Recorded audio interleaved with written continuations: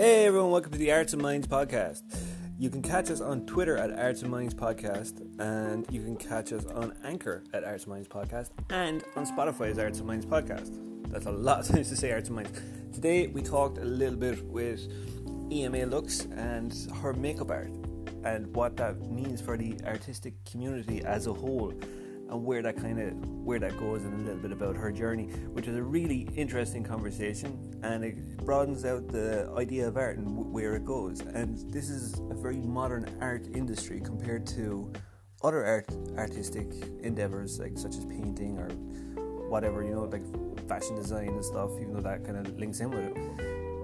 This is definitely a newer look at art as a whole, and we talked a little bit about that and what it means to be part of that community and some of the endeavours that you're going to meet along the way. But mainly we talked a lot about her journey, which is very, very interesting, and I know her personally, so that was a plus. But I just gave her the hour to talk about herself and talk about what she does. You can find her at E.M.A.LOOKS on Instagram, E.M.A.LOOKS on Twitter, and you can find her at www.emalooks.com. You can see her website, see some of her work. She's also worked with a couple of other artists and other Instagram people that I'm going to give you the link. She'll give you the links to, but I'll give you the links to at the end of the podcast. So make sure that you listen the whole way through. Also, there's a very interesting story in there how I ended up in New York City in Greenwich Village backstage at a catwalk surrounded by a bunch of naked women, and how that happened. If you're interested to find out what the hell happened there, make sure you listen the whole way through the podcast. Thank you so much for your support, and have a good day. This is episode 2. And soon, hopefully, we'll have episode 3. Enjoy.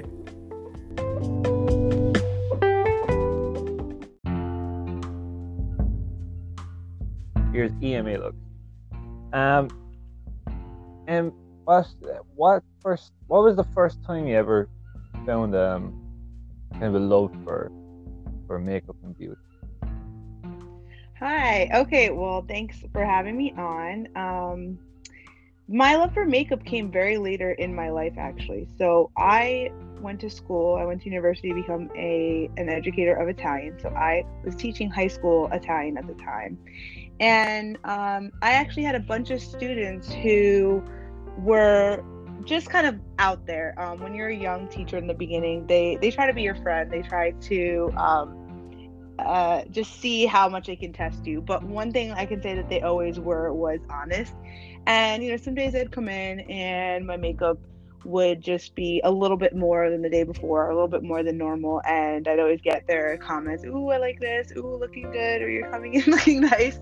And usually it was nothing. And looking back on how much makeup I actually wore, it was very little. But one thing I always had on was just some sort of bronzer, and my sister actually was the one who taught me how to put bronzer on. It was one of the few things that I actually wore. And so I remember it was a particular day that maybe I put a little bit more than normal, or I just really used a new one or something that the students noticed. And I remember a particular student was telling me, you do your makeup really nicely, like you should go to makeup school, you should become a makeup artist. And I remember just like laughing it off and being like, yeah, they're just gassing me up, the kids say. And but I did kind of start getting into it more just on my own and kind of exploring more options. And at the time I had no idea about the beauty industry. I was totally late to the game. And I kind of slowly started looking into schools, and I obviously had the summers off being a teacher, and usually I worked, but I was kind of thinking maybe that was something I could do, in the summer, is just explore this other interest that slowly was growing. And as someone who was always involved with some sort of performing arts, in high school and even, earlier in elementary school, I loved doing drama. I loved doing the plays. I loved doing any sort of theater. And then I also was in every choir that I was able to be in: women's choir, jazz choir, select choir, everything that I could be in. But I was never into any other sort of art. It was more performing arts. So once you go through college, you focus on whatever that your major is. And for me, it was Italian and education. And I kind of lost performing, and I tried to get into the performance in college, but it was a total different group. I totally felt like I was just an imposter in that group. And I found myself, a few years into teaching, feeling like, wow, like I really miss all of the performing I did. I miss having like a creative outlet. And so when I started playing around with makeup, I felt like that's where I was getting it, because I had never really drawn before. I never painted at this point. I wasn't, and I didn't consider myself an artist in any way. And so when I started playing with makeup and realizing the fun that I could have with that, I was like, wow, finally something other than being an Italian teacher or being Italian, because I am Italian American and it just kind of consumed my life. I wanted something completely separate from that. And so I decided to go to makeup school, and that's really where it started. And I went to Chic Makeup School in New York City, right by where the World Trade Center is, or the Freedom Tower. I'm not sure exactly what it's called now, but I was right there, and I traveled in and out over a summer, and I became a certified makeup artist. And so that's where it started. I know that was a long explanation. It's okay. So you say that that's how you got into it. Going back, how do you think like performing arts developed you as a person, or developed you as an artist coming into this industry? Well, as an educator, as a person in general, the performing arts that I did influenced me so much. I mean, I was really shy in the beginning of high school. I was very shy, and I wouldn't say that I was shy in the sense that my personality has always kind of been bigger, and I'm very talkative and all that. But I've never actually been someone that was comfortable performing or comfortable being in front of a group of people. But the performing arts aspect of that allowed me to be. And I had to get used to being on stage, and I had to get used to talking in front of people, and I had to be able to perform and not be nervous. So had I not done theater in high school, I don't think I would be who I am today, in the sense that I have no problem, teaching a group of 30 children. And I think that comes from that. I have no problem teaching a makeup class in front of a bunch of adults. I mean, I get nervous, especially, in being in front of, let's say, my fellow educators if I had to, but I can do that now because I went through that. And I know that public speaking is a huge fear for like most people in the entire world. It's like, it's right after like death is like public speaking, but I never had an issue with that because I did theater. So as a person, it developed me, as an educator, it developed me, and as an artist, it developed me, because I feel like a lot of my social skills came from that experience, and I feel like I'm as confident as I am now just communicating with people because of that. Cool. So it was definitely a transferable skill. Do you think if you didn't do performing arts that you wouldn't have gone into makeup? I can't say that for sure. I think the performing arts is where I feel like I prefer the makeup that is linked to the performing arts. Now, as I've kind of learned who I am as an artist. Yeah, I definitely feel like the two kind of are connected in my heart, but I don't know if I wouldn't have found makeup had I not, because again, I kind of stumbled into it because I had students that were just kind of like piquing an interest in something that I had never thought about before, and maybe I wouldn't be the same type of artist or the same person, but I think now I kind of try to combine my love for both, and I love doing makeup for productions, even if it's just that a high school production of whatever show. So I think they kind of connect now, but I don't think they're like reliant on each other. When you say it, something just popped into my head there, is that, like, as a makeup artist, how much of it is for you personally, like leaving the actual industry of it away from it, like how much of it do you feel is you expressing how much of it is expression for you, and how much of it is kind of like you're expressing for somebody else? Like if you're doing, like, for instance, if you're working for like a makeup store and you're doing makeup there, that's obviously part of the store. How much of it is actually your own artistic expression? That is a really good question. So I feel like there are different, not different types of artists. We're all makeup artists, and I feel like as long as you are trained and it is your passion and you decide to do it, you are an artist. But there are people who enjoy helping the everyday client in a store, in a retail environment, and then there are people who just create at home just to create. And so you're helping somebody, feel their best and look their best. That's not necessarily you expressing yourself, but it does require talent. And then also, there are those who are strictly, they're body painters. It's literal art on a body. So it just depends. I myself never really preferred the retail aspect, so I have never worked in a store in that type of setting.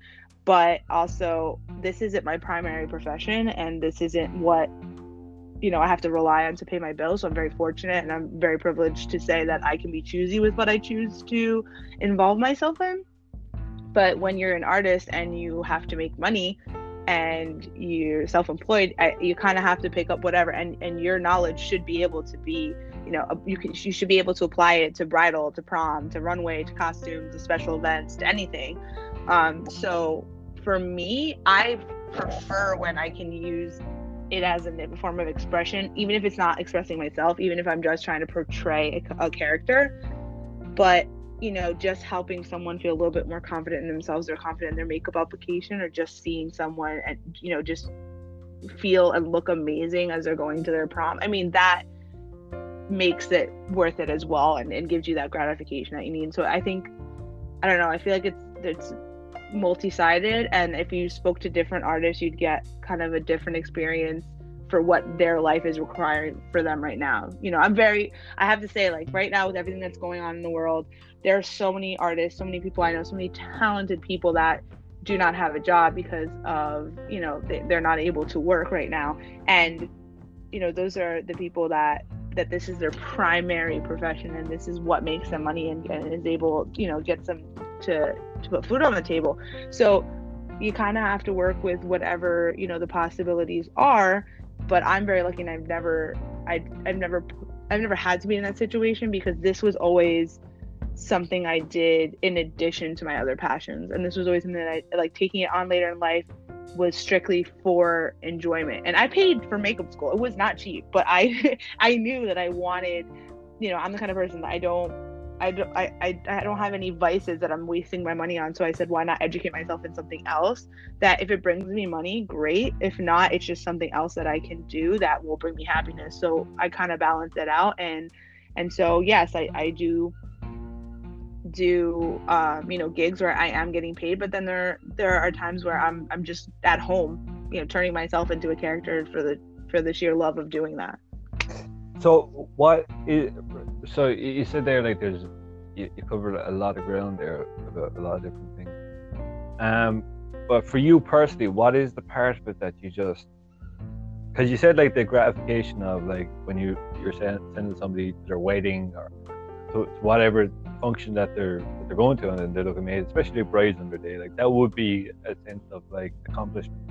But there's always a difference between, for any artist, whether it's a dancer or a painter or even a musician, there's a sense of accomplishment from getting something right, like, oh, this painting looks right.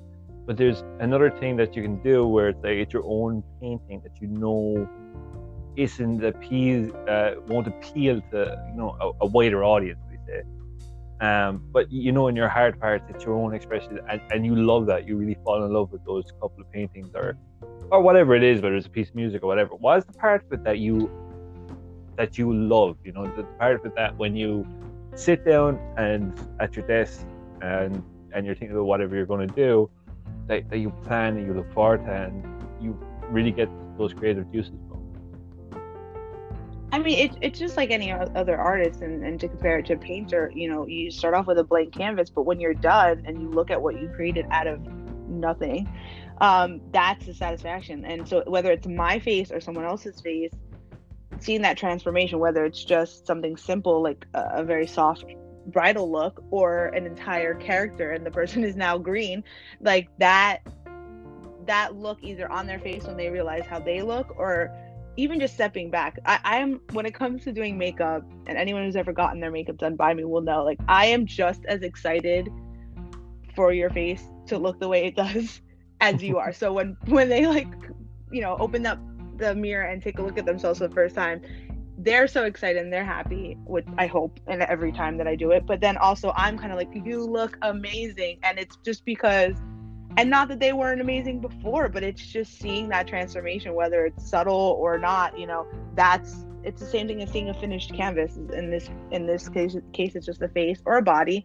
That's the canvas that you're looking at with satisfaction in the end. And there are times, like any other artist, and I know I've been listening to your other podcasts, where you're kind of like, I don't really like that, and I'm not satisfied with how that came out. I wish I had done this and this. But that's because you are your worst critic.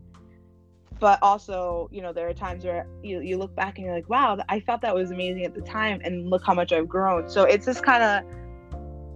just like any other artist. I just think people think makeup artists, with influencers, they get such a bad rep, makeup artists in general. But those who are properly educated and who are doing this, not just on themselves, it takes a lot of talent, and they're working with different mediums and different brushes and different skin types. Your canvas isn't the same every time, so it is very challenging. And there's a definite amount of added difficulty for any other art out there. The only other art I think that might be harder to do is like graffiti art. It's primarily illegal, and that would add a certain amount of difficulty to it. But because there's, like, when you're doing runway stuff, and I was lucky enough to be backstage at the runway with you once. There's an immediacy and a speed and a brevity that has to take. Do you get into a flow of what you're doing when you're dealing with different skin types and you're dealing with different models, like one after another after another after another? Is there a rhythm that you get into? So runway is very different than any other situation. And I love it. I think runway, probably besides costume makeup, is my favorite to do. And I think it's almost, with runway, the model is just a model. They are literally the canvas. They don't have any say in anything, other than obviously if you were hurting them, or you obviously have to be aware of them. But the look that they're, yeah, exactly. Like, don't stab them in the eye with the brush and say you don't have any say in this. But the look that you are executing is decided by whether it's a designer or the key artist or whoever. You're doing that look. You're usually doing the same look over and over and over again on completely different faces. And with that, you're well aware that it's not going to look exactly the same, because you're not dealing with the same faces. But as long as you have the components there, and it looks the way that, for example, if you get a chart or whatever where they show you this is what each look has to look like. The point on that is, it's not like they choose only blonde models. I mean, they've probably been done with it, but they're just choosing models, and they're going to come out in different outfits. So you need to make sure that the makeup is as they prefer, and you only have a certain amount of time. So just very, very quick. And because of that, and because it's not something it's not like a photographed, it will be photographed, but it's not, you're not doing some sort of styling shoot or anything like that. It's runway. It has to stay on the model. It has to look good while that model is walking, down the catwalk or whatever they're doing. It has to look good in the lighting that you have. So you're doing what you're told, and you're doing it quickly, and you're doing it on a bunch of different models. And the satisfaction there, at least for me, was always like, yes, done, awesome, she looks gorgeous, put her in her outfit, she goes on the runway. And most times you don't see the models actually walk. Like, you don't see them at all, because you're doing the makeup as they're lining up. Yeah, I noticed that. Just to give anyone a small amount of perspective of how these things go down, I'll give what happened from my perception at the time. It was my first time ever in New York City, and I ended up going to a runway gig with you. And as far as I know, it was a benefit. It was a free thing. Well, no, it was probably a charged in the door thing, but you guys were all doing it voluntary, if I recall. And it was in. I love how extra these things are. It was for New York Fashion Week, which is a very big deal. But it was a little bit more conservative initially, and I got there early with you, and you were tucked away in a corner and cordoned off from everybody else at this massive function. And it was whew, it started like the beginning of a party as any other thing would. And I went to get a sandwich and I came back and it was kind of almost in full swing and you were in the middle of working. And there was one point where I said, thank God you're in that seat because I wouldn't be able to do what you do. For the sheer fact that you were just doing the same thing over and over again. And I look at the way that I paint and I would be like, we'd be still on the first model by the time the thing is over because I would have got it wrong a couple of times and had to scrap the whole thing. There's such a speed to it behind the scenes and an elegance to it when you're sitting out there in the chair watching the catwalk come down. And previously to this, I had no interest in catwalk stuff whatsoever. I thought it was complete and utter nonsense. And it's like live music. You can watch live music on TV, you can listen to a live album, but when you're there, it's a totally different experience. And while I was there, at one stage, I walked out. I walked out just for the end of it when you were kind of like packing up, and I seen probably one of the coolest things that I'd ever seen. So this is in this old church. I don't know if it's still used as a church or not, and the place is packed. And all of a sudden, the lights dim and the music amps, and there's kind of like this blue hue throughout the old cathedral, and a bunch of, I don't know how they managed this, but they figured it out. And I'm not being, anyway presumptuous or racist about it, but they got models, Asian models that looked very, very similar. I think they were even all the same height and the same weight, and they came out in these beautiful floral dresses, and they were done up kind of on the style of like swans or something. And it just took me away, and I was totally entranced by this catwalk that was kind of going on and coming back up, and it lost me for a moment, the same way that a live concert would lose people. And I think people sometimes, they don't actually know what these things are about, they just know that it's happening, because I know that's the way that I felt when I was watching it. Like it just kind of happened. It's something that was always there, but you never understood why it was happening. Can you give a little bit of insight into like why these runways kind of, especially with New York Fashion Week, because it's so extra, it's like, it's the most edgiest extra thing that there is. You can have people coming out like piñatas, and a lot of, I suppose, common folk, people like me, just don't have a clue why they do it. It's for the designers. It's not really for the public, right? So, yeah, and so I've done a couple New York Fashion Weeks since I've started with makeup, but most of them, and obviously because I was just starting off, were very beginner artists. I wasn't doing makeup for Dolce & Gabbana or any of them, but so they are to showcase their work. So these are a lot of up and coming designers that want to showcase their work, and to be able to even do so within the realm of New York Fashion Week, to even fall under that label and have people from all over come to see your work. I mean, this is a big deal for any designer, and then being involved with it in any way is really just an honor. So there's an entire production of people behind just some people in clothes walking down, and it is to showcase, just like I'm showing off the faces that I did, well, the designer showing off their line or their designs, but and their fashion. So in a lot of ways, in those ones, and like you say, like, it's not Dolce & Gabbana, but it's the same principle that they're showing off the extent of their vision. I feel like personally myself, they're showing off the extent, like, this is how far we can go, this is how creative we can be for this one week in a year that we do this. Like, this is the extra, this is the more, it brings, because a lot of design and even makeup, unfortunately, is kind of restrained by commercialism. And I feel like this is the 1 week where it's not, because you can't go out and buy this dress that looks like a, I don't know, piñata or whatever. That they have this one special week where people can let their creative juices fly, and it's almost like a miniature renaissance within its own industry. And the hands come off a little bit, the corporate hands that be kind of come away from it and leave people express themselves.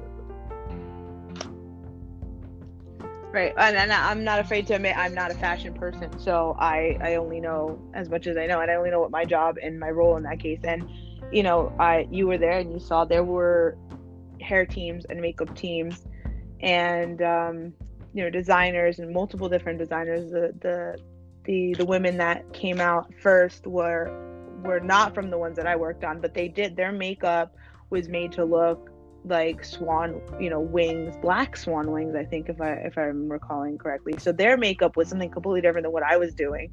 But most runway makeup is not traditional makeup. It's usually a little bit avant-garde, a little bit out there, and I think that's what makes it easier to do so quickly. I don't know, maybe that's just my opinion, but because there's usually like a specific part, whether it be the cheeks or the eyes or even the lips, that is the focus, and everything else is just basic, making sure that their face is proper. And most of these models are gorgeous, by the way, and they barely need any makeup. I know, but not all the time.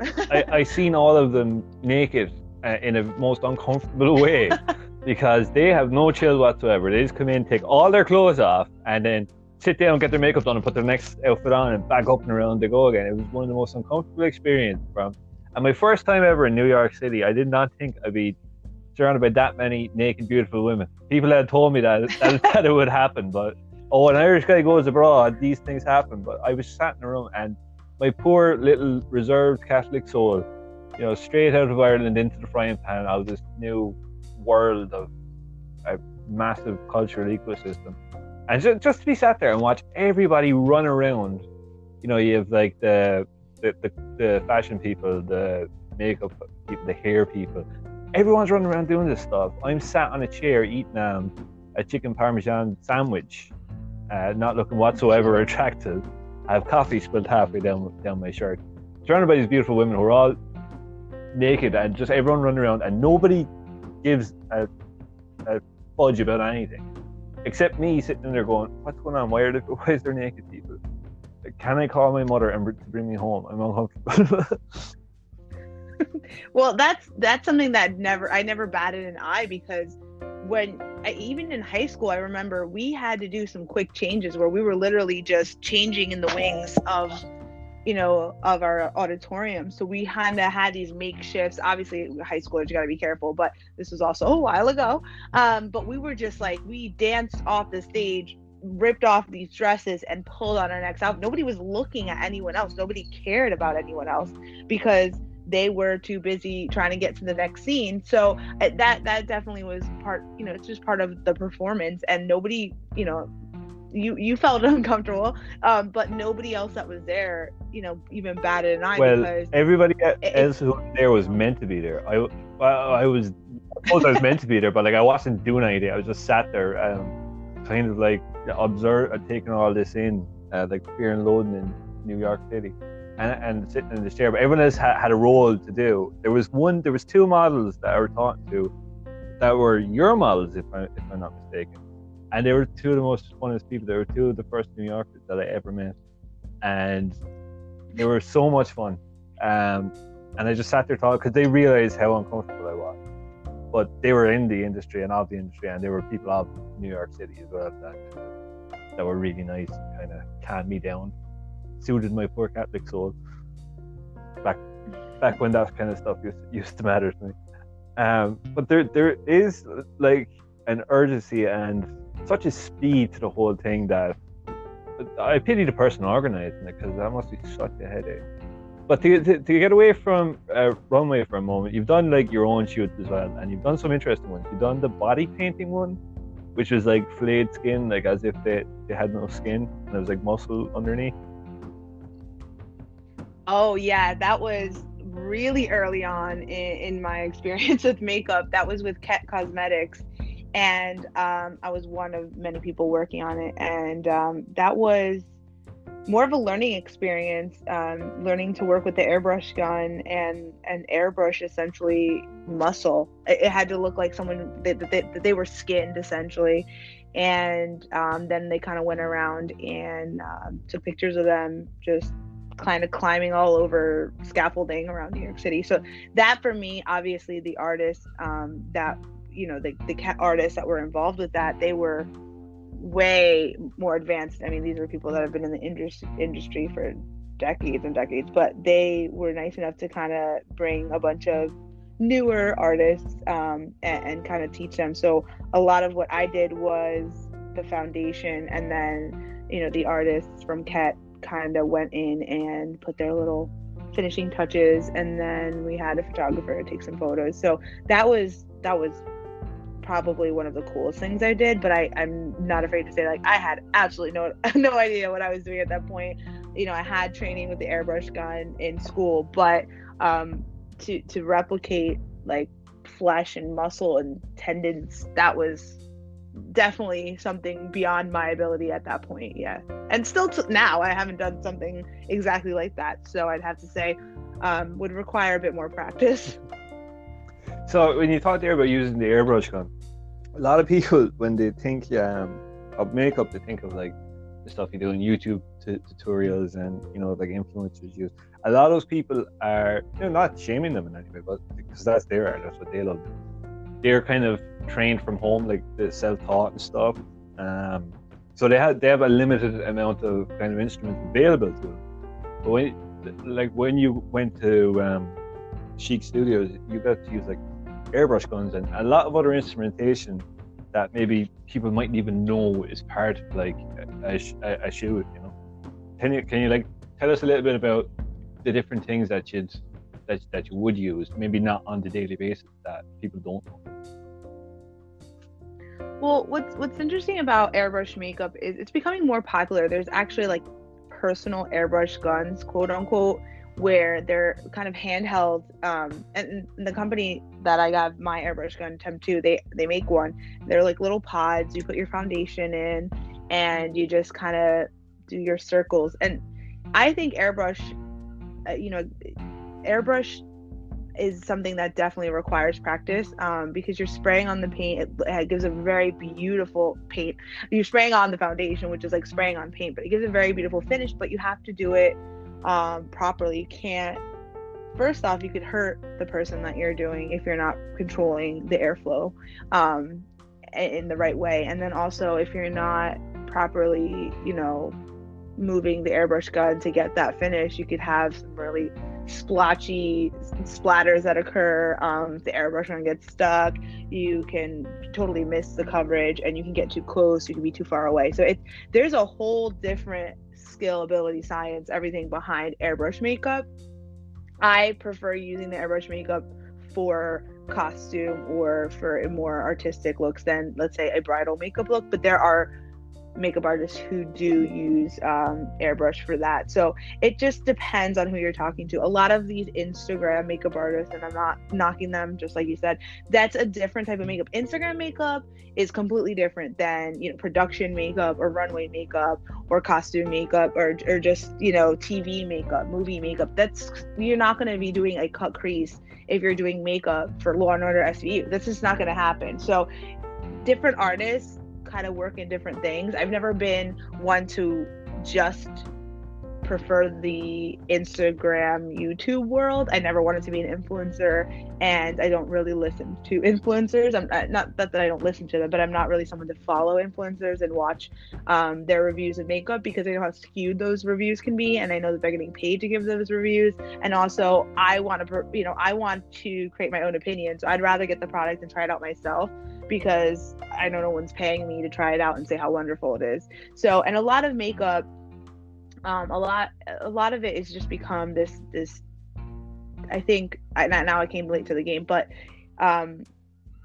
everyday people are getting involved with makeup, and everyday people have this passion with makeup, and that's great. But there's a huge difference between your everyday makeup enthusiast and like a trained makeup artist who works every day. And again, I even admit it myself, this isn't something that I do every single day. This is my passion for me that I do in addition to other things. So when you're talking to somebody who is like obsessed with makeup on a different level than an artist, you're going to get different information from them about what they use and what products they use and what brushes they use and what palettes they prefer, because pro makeup, it looks different than this average consumer makeup. So do you think that that there's kind of like how can I put it in the most politically correct way possible? Do you think that Instagram has been obviously it's been a boon for makeup worldwide because, and to be honest with you, every art worldwide, because you can just put things out there for people to see. Do you think it's kind of hampered the industry in ways, or hampered the way that you work in ways? Like, what effect has people at home doing makeup and becoming influencers affected the industry?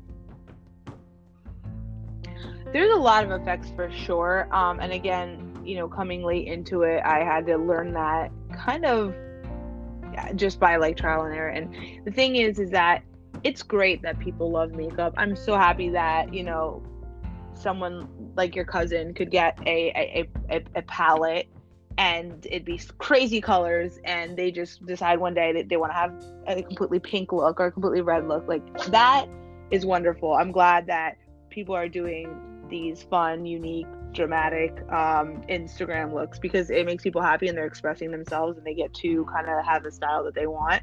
But as far as when it comes to what effects it has, you have people posting on Instagram that are creating these beautiful looks, yes, but then they're editing the photos so much that they're creating these unrealistic expectations for people who are trying to actually do that makeup on themselves, and then maybe they feel down about themselves, that why can't I get it to look like so and so's makeup? But also people who then hire makeup artists and expect to be able to look like that. And a great example would be like, everyone wants to look like Kim Kardashian and have the no makeup look that she has, yet their face structure isn't the same, and they also, again, like, she is wearing a lot of makeup to achieve that look, and then also her photos are completely edited, so you're not going to look, people have pores, your skin has pores, your skin has texture. Like, you are not a Barbie doll, and that is never, I cannot perform a miracle, no makeup artist can perform a miracle. So people think they want a certain look, then they'll ask for it, and they might even be like, oh my god, this is too much makeup. Well, that's the look that you wanted. Yeah. So I feel like in that sense, that's a struggle that artists have. I mean, there's so many more things that could be positive and negative that come out of the influencers, for sure. But one of the things, as far as like clients and realistic expectations, or even me, like, I can do a really beautiful makeup look and it might not come through in a photo, or I might not have the right lighting, or whatever the case may be. Well, I'm not going to spend hours and hours editing it and then putting it out there and it's nothing like the way I did it. So I may not be able to showcase something awesome I did at home because I'm not an influencer. I'm not going to sit there and go out of my way and have this crazy lighting set up to take just one photo. Right. And the thing about Kim Kardashian is, for anyone that's kind of, I suppose there's probably people out there who will argue to the death about Kim Kardashian, is her photos are edited, but so is she. You can Google images Kim Kardashian on beach, photos she wasn't expecting, and you see how disproportionate her ass is to the rest. Like, she's heavily augmented. That's the most scientific term I can put on it. As I was saying, that influencers are that you should follow your own. You should blaze your own trail. And you've always been very good at doing that, like doing your own thing, your own looks, and just going in your own direction. That kind of shows a little bit more the artistry side of it than the industry side of it. Is there anything we say that you'd like to do, like that there's a project that you have in mind? Actually, first of all, is there somewhere specifically that you draw inspiration for when you kind of want to go and do your own shoot, or plan your own shoot, or just plan your own look or something? Where does that come from?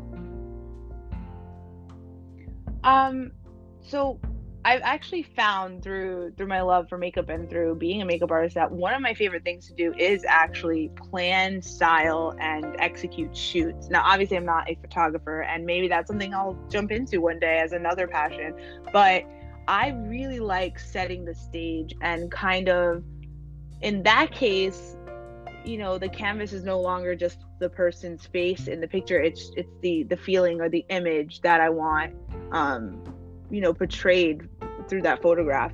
And I found that I love doing that. So I'm very lucky that I've been able to work with some photographers that have allowed me to have some say, because for the most part, like I said, you're just a makeup artist. You just do what they tell you to do, with whatever look that they want. That's part of the shoot or part of the runway. Like, that's what you do.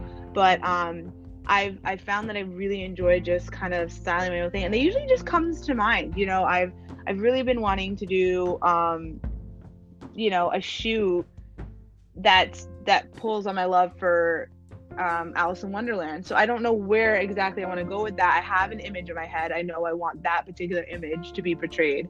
But I also am like, well, I can get more creative with this. It doesn't have to be, it can kind of go anywhere. I just know that I usually get my influence or my creative juices going based on the things that I like. And so whether that's the art that I like, the books that I read, the movies, I feel like other people, because you spoke a little bit about, you know, doing what everyone else is doing, and not, you know, that's not kind of how I've never really been like that. And I feel like that's why I would never succeed as an influencer or as a YouTube person, or even now TikTok, right? TikTok is essentially doing the same thing over and over again. You do a dance, then I do the dance, and then I try to look cute in it, and then I post it. TikTok is literally copying at what everyone else is doing. Yeah. And everyone does the same dance, and everyone does the same funny thing. So I feel like, unfortunately, that's the whole point of social media right now, is to just copy what other people are doing it, but try to look cuter and better in the video or in the image.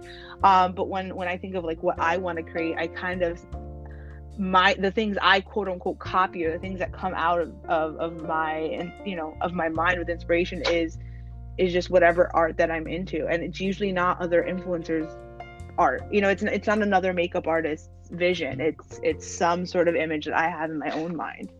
So it's funny you should actually bring it up, because I recall a shoot that you did with the rose being thrown.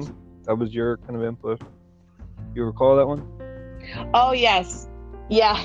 Yeah, I actually, that was kind of one of the first shoots that I really started realizing that I was like, wow, I got to have some input in it, and I enjoyed that. And that shoot I did with a buddy of mine. His name is Mac, and I want to try and find his handle, but now I'm drawing a blank. But he told me he wanted to do a shoot kind of in like an abandoned house, but then he wanted, oh sorry, that's Frosty. It's okay. He's just having his input. Hi, Frosty. Yeah, he wants water. Was sleeping all day, and now he's playing right now. He was quiet the entire time until we started talking. So it's KS Mactography 1. So he is on my Instagram. If you want to check out E.M.A.LOOKS Instagram and see some of the photos I've done with him. But he really wanted, his idea was to have this glammed up woman in the middle of an abandoned house. And I just kind of liked that idea. And I was like, yes, this is going to be great. And I brought a gold intricate mirror, kind of like an ornate mirror that I had, because I was like, this would be perfect if she was looking into a mirror.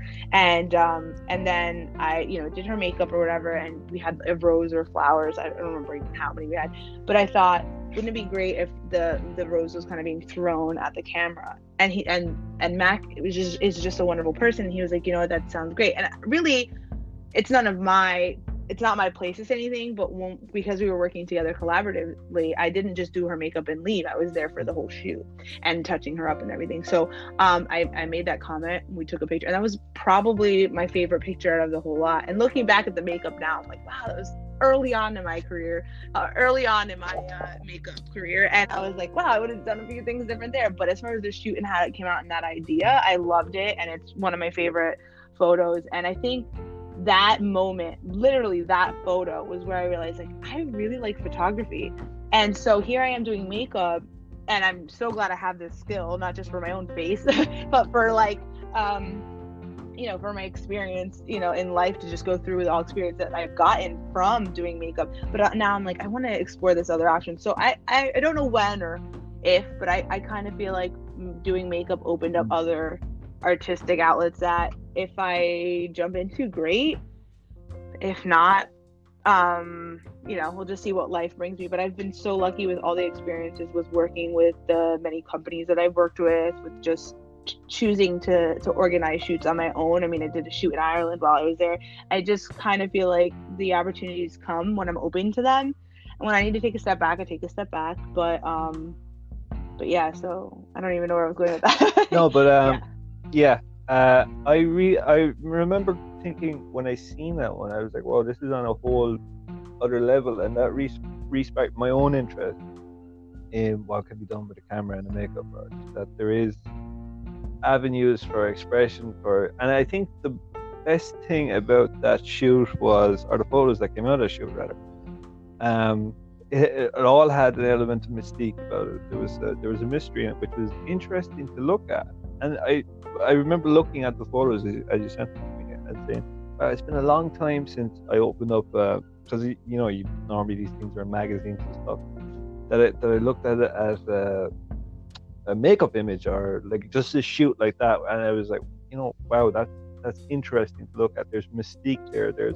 everything that compromises great paintings of the likes of Goya or whatever, that has a mystique and an interest to it that it's interesting to look at for long periods of time, and you could look back and look at it again. You could create a little narrative in your head about what's going on, that each image invoked a different emotion, and that there was that narrative between all of these photos, and that was fantastic. And when you told me that, and I've seen as you went along through your career that you've taken this almost directorial approach to how you view these things, and it's always been really, really fascinating to see somebody else go. It's always more interesting to see someone else go on an artistic journey than go on your own one, because your own is great, but then it's massively frustrating as well at the same time. And so you worked on that. You also set up some of your own shoots, some to just kind of display your work for your website, and others kind of a bit more of a passion project. Yeah, well, actually, a lot of the shoots I've done have always been collaboratively with other artists.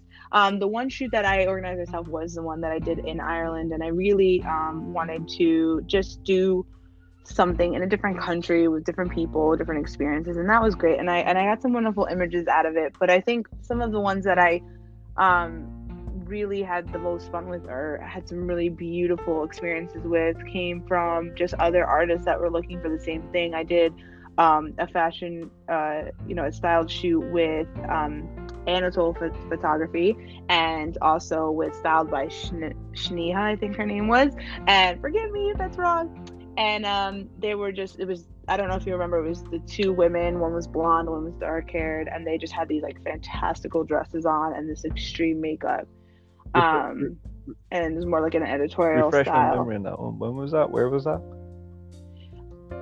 I think it was in Brooklyn, if I remember correctly, and it was two women, and there was just a bunch of different styled dresses. It was mostly dresses that this style that they were styled with.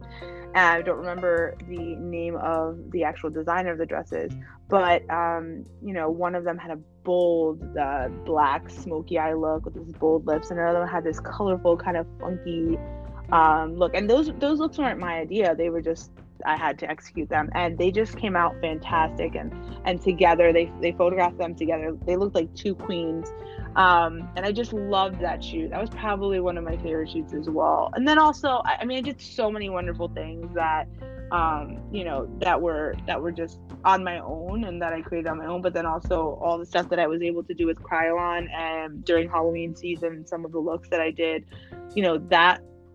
that type of makeup is more of like what my passion is. So I try to jump around to make sure that I'm getting that, even if I'm not styling that, because something like a full airbrushed look with prosthetics, that is something that you have to have the proper tools and the proper materials for that. So when I can do that on my own, great, but if I can do that as part of working with a company such as Krylon, that's even better. So tell me a little bit about Krylon, and like I know who they are, but like explain who they are for like someone listening who doesn't know who Krylon is, because they're a pretty big deal. Krylon is a makeup company. They are German based, but the store that I worked at was a store that opened up in New York City in the Village, Greenwich Village. And I think the makeup that they do is more tailored towards theater, movies, and even the drag lifestyle. So if you were to watch a show such as Face Off, if you don't know the shows, they kind of work with creating these fantastical creatures, and they do a lot of things with prosthetics and literally like creating the shapes of heads out of silicone and everything. That show was something that was sponsored by them, because a lot of the makeup that is used in theater and in movie productions, it comes from that company. So I was very lucky that my connection to Chic Studios brought me to work with artists that were working there, and they would hire me on freelance for special events, runway events, but also for Halloween, which is like my favorite time of year. So I got to have that experience there, and being in the studio, they have a downstairs area that you would come in and get your makeup done for Halloween. It was just being surrounded by amazing talented people. Shout out to everyone that's still there at Cryo in New York City, or anyone who I've had experience with there. I was just kind of humbled to be in that room anytime I was in that room, because I was surrounded by artists that had been in the industry for way longer than me, some that were even newer than me. But the talent when I was involved in that store was just left me speechless. And I was so lucky to have been almost mentored by them at times. If I was doing something if they were doing something and I went to learn from it, I could just go over and just watch them and see how their application was. So I had a really good experience with Krylon, and I absolutely loved every event and every minute I spent in the store. I remember when you were doing that and you were talking about different people that you're working with every night, and you seem to be really that was one of the happiest times when you were doing what you were doing.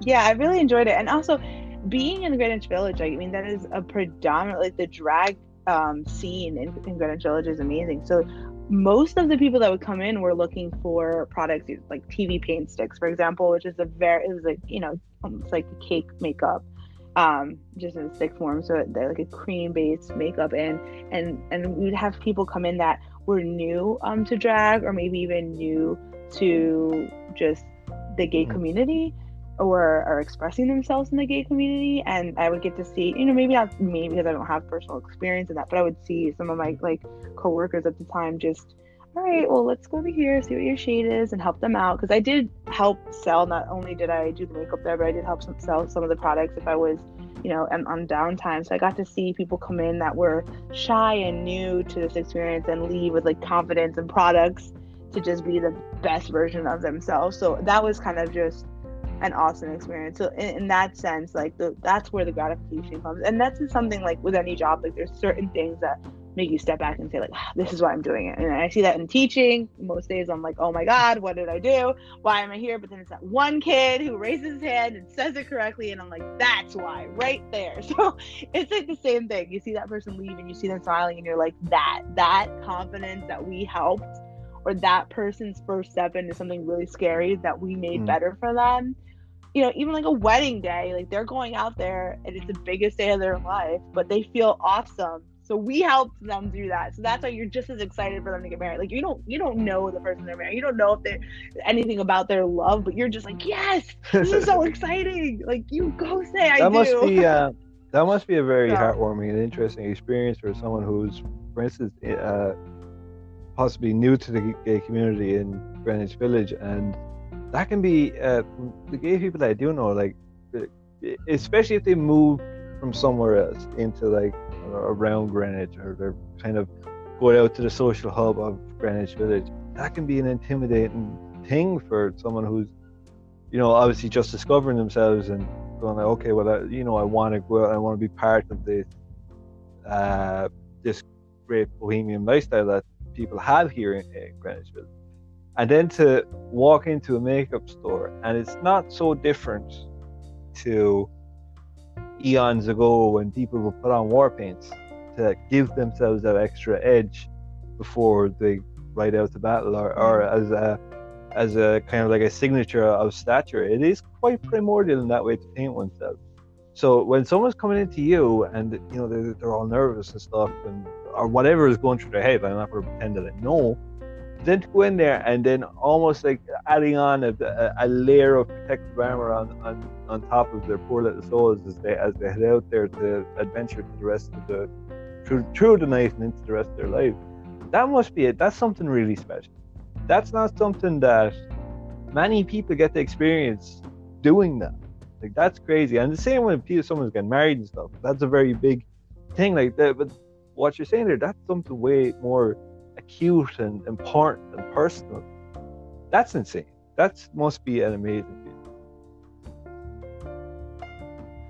Yeah, and I think the people that worked in that store, they were all just awesome, because you can go into other makeup stores and not feel that way.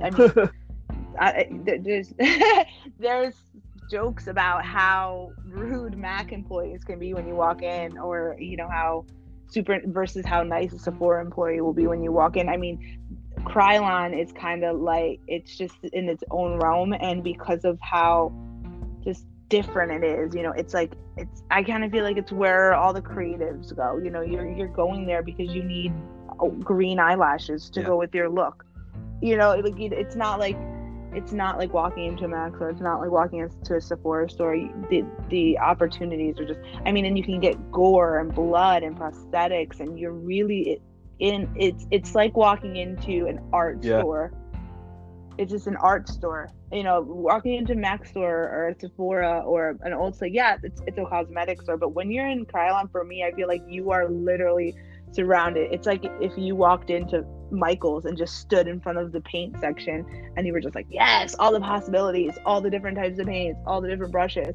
And that's essentially what Krylon is. And of course they do have like the beauty makeup, and those are amazing too, just for the basic beauty. But for me, like, that's what Krylon was. It was just the best place to be for that genuine creative art style makeup. And like, I don't knock anyone else. Like, I like to joke about other companies, but that was really just why I think I liked it so much. I still do, and I give a shout out to everyone that worked there with me or still works there. That was what set it apart, and you could see it in the people who worked there. Like, nobody was ever judgmental. No one made you feel like you didn't know what you were talking about. What are you doing in here? Or no one looked at you like you're not even wearing makeup. Like, why are you here? Do you think that's because it's more creative and less or less kind of controlled by a money side of it, that it's more appreciative of the creative side of it, that people are less elitist?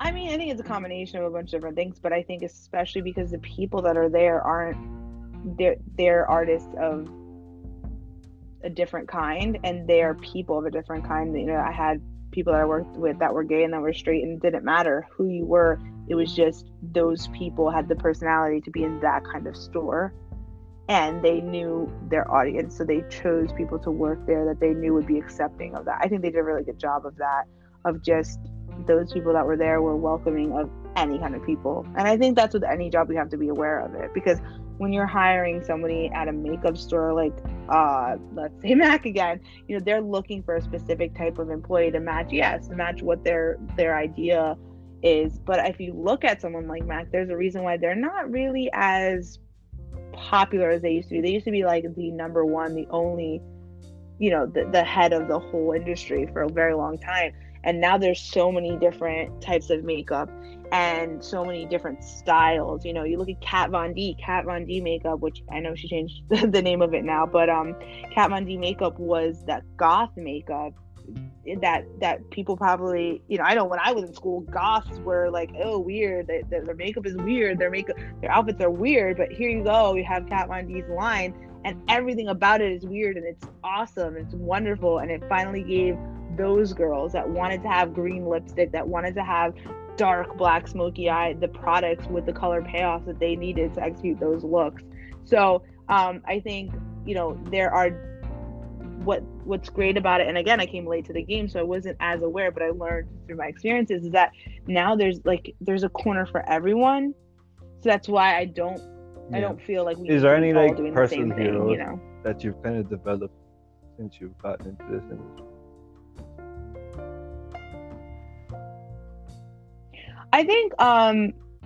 I think when I watch I anything know. now, all I do is look at the makeup. So it's kind of ruined. It's ruined film for me. It's ruined TV shows for me. I'm always like, who was paid to do this? Or, oh my God, this is amazing.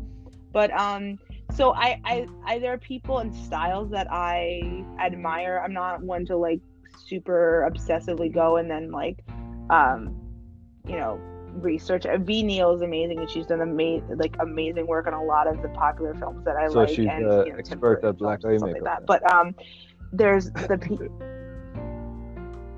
no, she's not the only one, and she's not, and she is amazing and wonderful. But as far as like who I look up to or who I try to learn from, it's mostly other artists that I'm around. And I worked with amazing artists at Krylon. I worked with amazing artists when I was in school, and I worked with Morphine. I had amazing artists around me all the time, and I am not afraid. I don't think anyone should be afraid to always be open to learning from someone else, whether they've been doing it for 10 years or they've been doing it for 5 minutes. Like, you have no idea what you can learn from another person, and I've always been open to that. And I think that's why I've been able to have the experiences that I've had, because I think people recognize that. I don't think I know everything. I don't think anyone knows everything. And I think I've always been open to kind of expanding my knowledge, even if it's about something that I think I'm good at already, or I think I know already. There's always more that I can learn or just grow on. So I think I learn and respect the people I learn from and respect the people that are around me, and those are the people that I look up to. I worked with Tim at Krylon. He was amazing. I worked with Kelly, who I knew from school, and then through Krylon. These are just people that, when I think of the people that I look up to, I think of them and all the other artists that I work with that have become kind of like the makeup scene, the real, I don't want to say the Instagram scene, but the people who are working in New York City as freelance makeup artists. It's much smaller than you would think. You would think it was ginormous and that you wouldn't even know people, but there's so many times where I see someone I know from here, in this corner of my world, like connecting and doing a shoot with somebody that I knew from the other corner of my world, and I had no idea they even knew each other, but somehow they end up crossing paths. So like I said, these are people who are working as makeup artists every single day. This is their full-time thing, and they're trying to make it their only thing. So I give them a lot of credit, and I'm lucky that I could. You touched on an interesting in any way. A very interesting thing there when you said that you're everyone should be willing to learn from people around. I think that's very important in art. I learned that probably a while ago now, because I feel like it was yesterday, but it was actually probably about 10 years ago now. But when I first I was playing instruments for quite a long time, and one of the people that I always looked up to was a guy, really far out guy called Simon Fleury, and he had his own band called City Weasel, and they were amazing. And it was a metal band, and then he'd do like a folk band on the weekend, and he'd run another kind of an open mic thing on this day, and he was just a guitar god, because there was nothing he couldn't play. Like, you could shout any number up to him, he'd do it. If you were playing a tune, he'd pick up a different instrument and come back and start playing the backing to it behind you. And he was just amazing at doing this. And he was definitely a point of reverence for me for a lot of the time. And one of the guys that he used to play with quite a lot, Richie Mack was his name, and he was a great singer and great musician as well. And he's been in a couple more bands than that's what's on your CVS shopping list. He's been in every band that I actually know that I can think of off the top of my head, that he was with them at one stage or another. But one time I'm in work, and he's fixing things up at the back. He's probably setting up for a gig or something, I think. And he's taking a break, he's having a cigarette, and he's just playing around on his guitar. He's actually playing a song called Heart Attack and Vine by Tom Waits. And I don't know how it came up, but he told me, he's like, oh yeah, Simon won't be along today, he'll be along later on because he has a guitar lift. And I was like, what do you mean he has a guitar lift? Oh yeah, he has a guitar, he has like 8 or 9 different guitar teachers that teach different styles of guitar every week, and it just blew me away that this person that I look up to that could just play anything, literally just throw the number at him, he'll play it for you, he'll play it backwards for you, still went to get lessons off of teachers. And I suppose that shows how juvenile I was at the time, that I didn't think he'd need to do that because he was very, very good, very talented, very astute. And I think it was Richie himself that said, like, every person that you meet, like, learn from them. Like, see how they play and get them to teach you and you teach them. And that's the only way to get along in this industry and to get better. And that's just in the music side of things. But that, it literally comes to any art style that there is, whether it's dance, painting, music, and in this case makeup as well. Very important, and it's a great bit of advice to learn from everyone around you and not shut yourself off to the possibilities, because whatever you learn can lead into your next thing, and you might know it at the time. But if you just stop and say, okay, maybe I can learn something from this person, or collaborate in some way that we can both combine our talents, that can lead you into something else entirely.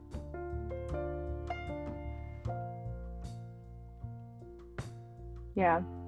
No, I think that's and I have to say, like, everyone that I know that is a makeup artist has always, I've seen that in a lot of people, you know, they're always willing to learn more and to take more classes. We've always been taught that since we started school. So everybody that I went to school with for makeup was like, you know, never stop learning. I mean, and I think that's with anything, but especially with makeup, you know, there's a lot of changes and trends that go in and out, and so you also have to be aware of it just for your own sake, because you need to be able to do whatever is new and what people ask for, but also just because there's always something that you can improve on, you know.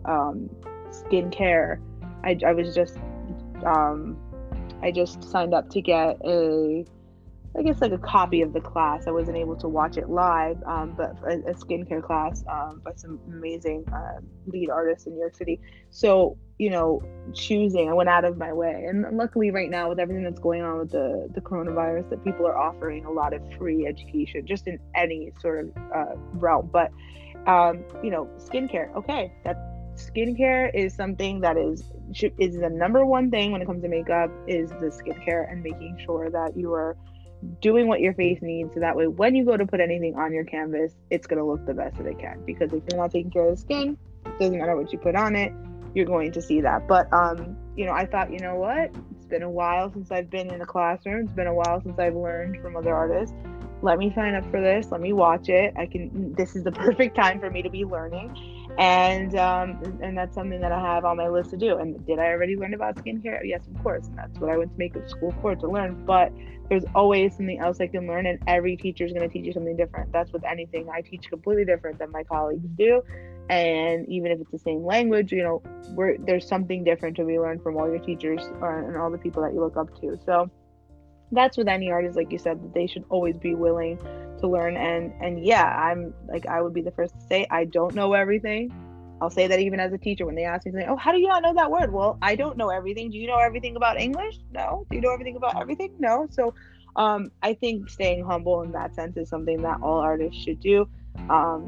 And people will see that. You know, obviously, like, for you, somebody who wants to paint, you know, you're not painting with the intent. Everything that you paint isn't with the intent to sell. You know, it would be great if you could sell your paintings and make money off of it and just be famous, but you're painting because it's your passion. So, you know, you kind of have to keep that in mind, that now I'm like rambling talking about, you have to keep that in mind, that everything you do has to be you know, you have to be open to learning it. It's never going to be it's fine, don't worry about it. I'm sorry, I totally lost where I was going with that.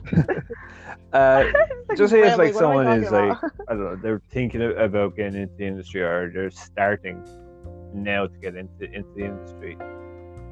What are some of the fundamentals that are not so much fun to talk about, and not that creative, like things like budgets and dealing with clients and stuff like that? What kind of advice could you give someone who's literally walking out of the door right now to set off on this journey?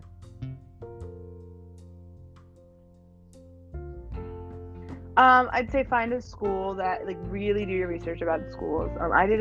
My school was just for makeup. I started fusion just for makeup. I didn't want to do hair. I still don't have any interest in hair.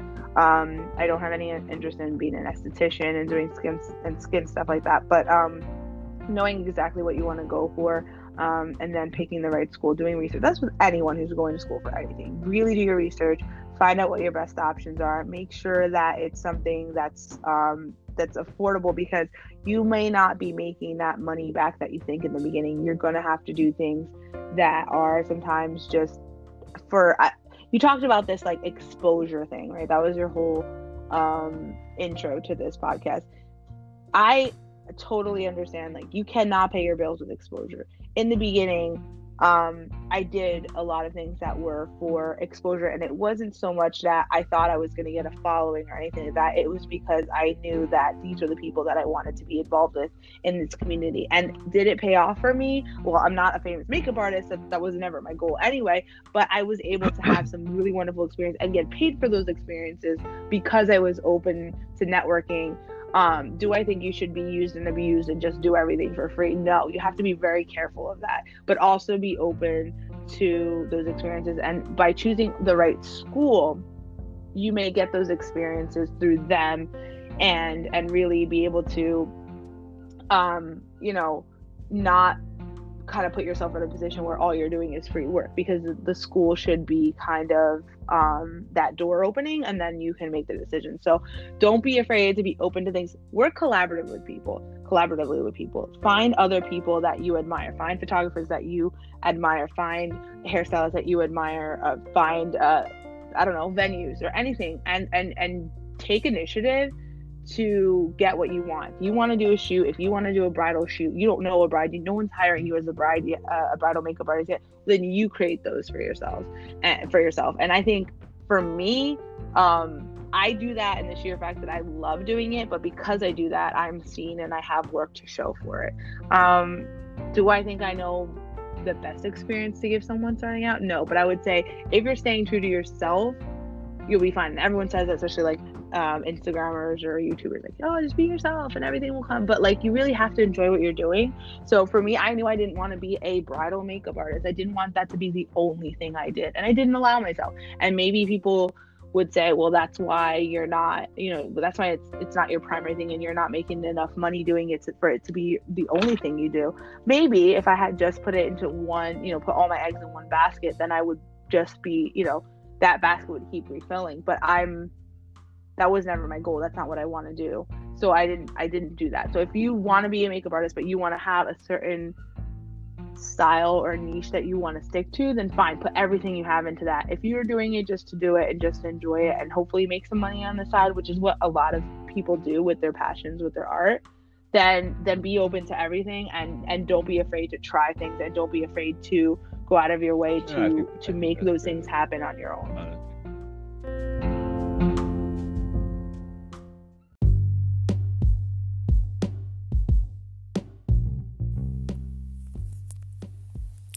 So that was E.M.A.LOOKS, and she had some great advice there towards the end for anyone starting out in the industry. You can catch her at E.M.A.LOOKS.com. You can see her website and see her work. You can also see her on her Instagram handle, which is at E.M.A.LOOKS. You can also catch me on Twitter as the Arts and Minds Podcast. You can listen on Spotify and on Anchor, but you probably already know that because you're already listening. And thank you again for listening the whole way to the end of this. That really means a lot to me, for all of you. Going forward, I'm not exactly certain who our next guest is going to be, but I will be posting on Twitter and probably Facebook and Instagram as well. And if you feel like that, you're an artist of any kind, or if you're passionate about something, hit me up on Twitter or Instagram, and we can sort something out, and we can hopefully record an episode. And again, this is a platform to give artists an hour to speak about themselves and to see what makes them tick and stuff, and to provide, like Eamon said in the first episode, is to provide a small service to all the artists out there. I hope everyone's doing really well during these trying times, especially during the quarantine and stuff. Make sure everyone stays safe and keep on listening, keep on creating and all that. Again, you can reach out to me at Arts and Minds Podcast on Twitter. and going forward we'll have something else. I'm going to try to do something else along with this, do a couple of bonus episodes, maybe, I don't know, critique some art that you like, and you guys reach out to me with your suggestions. I'd really appreciate that. And honestly, just reach out and tell me what you think of the podcast. Tell me if you think it's great. Tell me if you think it's a steaming pile of horse doo-doo. If that's what you want to do, that's totally fine as well. Everyone's opinions will be taken into account. So again, thank you so much. I hope everyone has a great day. I hope you enjoyed listening to E.M.A.LOOKS, and I hope it was helpful and insightful.